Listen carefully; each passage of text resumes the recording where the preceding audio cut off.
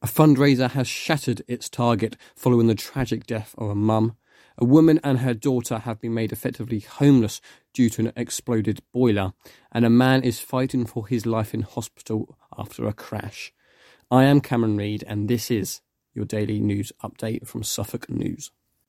Up first, the tragic death of a mum has left a family and community devastated, but a fundraiser in her memory shattered its £29,700 target in just 2 days. Over 1,400 people have donated to a GoFundMe page in honour of Suffolk-born Emma Lovell, who was reportedly stabbed to death in her Australia home on Boxing Day. Miss Lovell was raised in Ipswich but lived in North Lakes, Brisbane for 11 years with her husband Lee and 2 daughters. The fundraiser was set up to support the grieving family in this difficult time. Secondly, a woman has raised the alarm after her boiler exploded, leaving herself and her daughter effectively homeless throughout the festive period. Chloe Greenacre lives in a Samphire Homes managed property in Saxon Place, Thetford.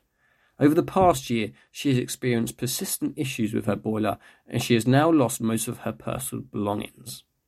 And finally, a man in his 40s is fighting for his life following a crash in Ipswich. Police were called to Norwich Road at around 7:30 yesterday in the evening after reports that a blue Suzuki Swift was involved in a collision with a pedestrian. The man suffered life-threatening injuries and was taken to Addenbrooke's Hospital. Thank you very much to listen, all of you, and that is everything for today.